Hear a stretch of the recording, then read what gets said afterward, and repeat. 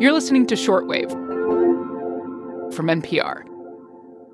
Hey, everyone. Emily Kwong here with NPR climate correspondent Lauren Sommer. Hey, Lauren. Hey there. Hey. So summer technically just started, but it seems like the drought in the western U.S. is already really extreme. Oh, yeah. There are some scary numbers, I'm sorry to say. Here I go. Almost half the population of the country is facing dry conditions. 70% of the West is in severe drought already. Several states like California and Arizona had their driest year since record-keeping began in 1895. Wildfire risk is really high. I could keep going here. This is very, very worrying, everything you're saying, especially when you put it in a big list like that. Yeah, it really is. And as you might imagine, it's already leading to some difficult conversations. Today, we will provide an update on the current status of the Colorado River. So the Colorado River is a key water source for 7 states, around 40 million people. Ted Cook is a water manager in Arizona, and he and his colleagues held a meeting in late April that everyone had hoped to avoid. The reason we're meeting today is that Lake Mead is 38% full. Lake Mead is the largest reservoir on the Colorado River and, in the country for that matter. It's just outside of Las Vegas, and it's formed by the Hoover Dam. Yeah, Lauren, I have been to the Hoover Dam. Oh. My family and I drove over the Hoover Dam, when you could still do that, when I was 14. And what I remember is it's this precipitously tall, massive concrete dam in a steep rock canyon. And when you look down at it, it's kind of dizzying. It's so high. Yeah.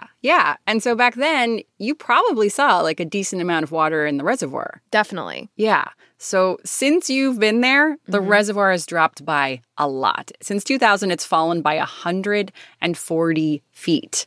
Wow. So now what you see when you look out is this white bathtub ring on the rocks around the reservoir, which kind of shows where the water used to be. And just this month, it fell to its lowest point since it was first filled in the 1930s. That is shocking. Yeah. And does that mean people have to start cutting back on their water use?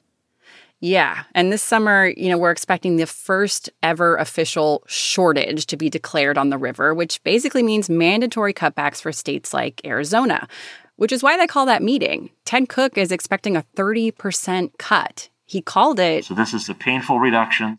Painful. So, Lauren, who is this water cut most going to affect? Who gets less water in these 7 states?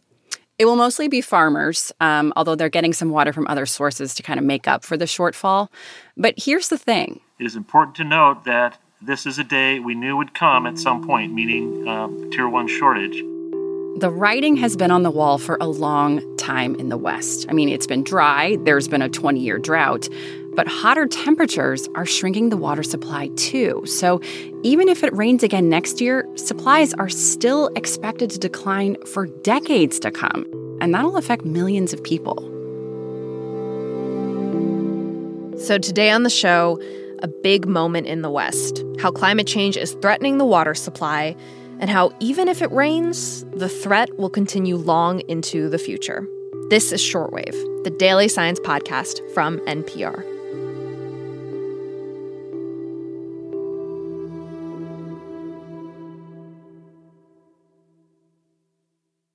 Okay, Lauren Sommer, the drought is a big story this summer, but I don't have a great sense of whose water is most at risk here. And you live on the West Coast, so who is most affected by this? Okay, yeah. So a good way to answer this is with a question. Have you eaten a salad during the wintertime? I have. I know the importance of leafy greens. Okay, well then you have tasted Colorado River water. Yeah, during the winter, the vast majority of lettuce that you find almost anywhere in the country is grown in California or Arizona. And it's kind of the same if you eat an almond or a walnut or a pistachio or lots of kinds of fruit. That was grown in California with water from another important source, which is the mountain snowpack and the Sierra Nevada. So both are being hit by this drought. So this drought has ripple effects that go far beyond the West itself. Yeah, and it's directly affecting cities from Denver all the way to Los Angeles because the Southwest is a pretty arid region. So almost everything you see there, whether it's cities or houses or farms, it only exists because of this huge system that moves water around. But droughts in the U.S. aren't unusual, right? There's something that people know is coming that could happen at some point. This is a good moment for some time traveling. Cue the film strip, please. Oh. Okay, here we go. Stained with the soil of 5 states, the river cuts deep into the desert. So in the early 1900s, Western cities knew that they needed a water source to grow.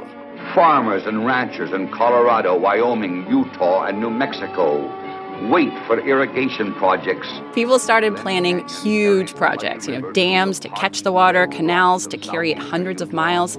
And with 7 states wanting that water, they had to find a way to share it. So in 1922, the states met, and in some very tense negotiations, they divided up the water. The Colorado River felt the reins of man's control. That is some serious, people dominating nature energy right there. Yeah. And as you might imagine, it didn't necessarily work out. When the states met, they needed to know how much water there was to divide up. So they looked at the previous 20 years of flows down the Colorado River. And it turns out that period of time was unusually rainy and wet. Huh. So they were thinking that the future would be like the past, right? Because if it was really rainy then, did that give them the wrong impression? That it told them that there was more water than there actually is? Yeah, exactly. I mean, it was just basically the wrong baseline to pick. Oh, no. And there were people that warned them at the time. Since then, the Colorado River has just had less water on average. I talked to Park Williams, an associate professor of hydroclimatology at the University of California, Los Angeles, about what that means. The Colorado River is overallocated. Add up the amount of water that all the states in the West are promised, that's more water than we actually see flowing down the river on average. And this gets to the fundamental problem.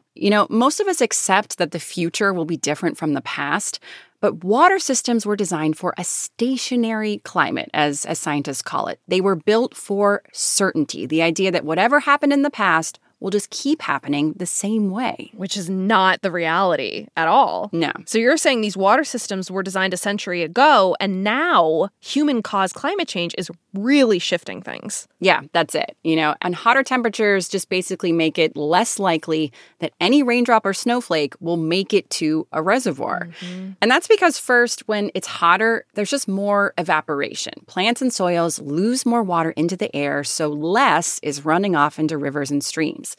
And then second, dry soils are kind of like a sponge. They soak up rainfall, and it takes more water to fill them up before that water runs off. So that also reduces how much makes it into reservoirs. So, Lauren, are you saying that the water supply is being reduced all the time because of climate change anyway, whether there's a drought that year or not? Yeah, exactly. So even if it rains a lot, the runoff is still lower. And then when there's a drought, which is, a normal occurrence in the West, it makes it even worse, according to Park. Over the last 22 years or so, there's been quite a bit of bad luck because precipitation totals have, on average, been low, but the effects of those have been really amplified. The effect of that bad luck has been really amplified because of warmer temperatures. According to one study, hotter temperatures are responsible for about half of the reduction of the Colorado River since 2000. And how I mentioned that California also gets its water from its mountains, the Sierra Nevada? Yeah. The same thing is happening there. Hotter temperatures are melting the snow. And snow is kind of blindingly white. Yeah, you need those shades when you go skiing. Yeah, reflects a lot of light. And so when the snow melts earlier, it exposes more soil.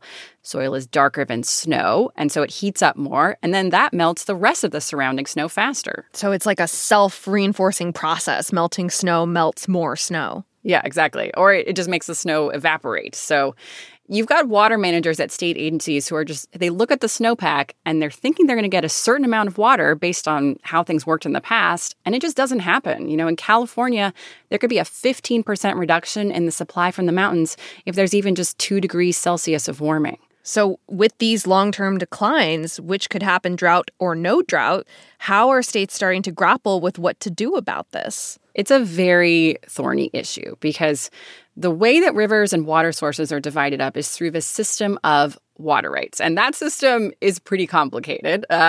It's generally that whoever got there first, whether you're a landowner or a city or a state, the older your water right is, the more seniority you have and you have priority in line. And those rights are considered somewhat, untouchable. Anytime someone proposes big changes, it spawns a lot of lawsuits. The states on the Colorado did negotiate an agreement to use less water if the drought gets worse, and that's why Arizona is going to be taking these cuts later this year. But that's a temporary agreement. You know, they have to negotiate something else that goes beyond 2026 in the future. Yeah, the water rights aspect of this really complicates it. And is the answer to the less water problem more conservation? Like, will everyone in the West have to just accept a future where there's less water to go around? Yeah, that's the direction it's going. I talked to Alvaro Escriva-Bo, a research fellow at the Public Policy Institute of California, about that. What we are seeing, especially in some parts of California, is that we have been using more water than we have. So the reality here is that we have to make a reduction of water use over the long term. Most of the water used in the West is used by agriculture, so efficient irrigation is really important going forward. Some cities and farmers are already reducing their water use, and they're finding ways to recycle water. Oh, wow. But some areas, particularly the ones with those old water rights, there just isn't as much incentive. Mm-hmm. And at home, if people are wondering what they can do, most people's water use is in their yards. So replacing lawns and switching to drought-tolerant plants is really important. The good news is that, all of those investments, once you make them, they can save water for decades to come.